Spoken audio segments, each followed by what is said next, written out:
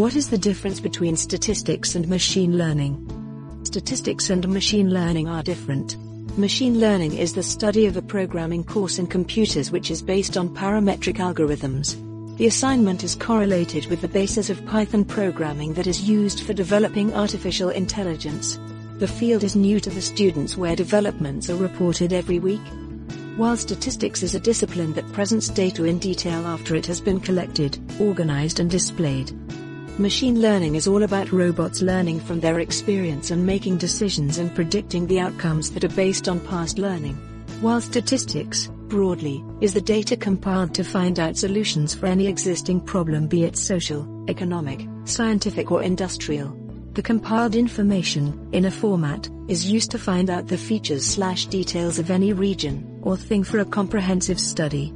Most of the time, statistics is clubbed with accounting.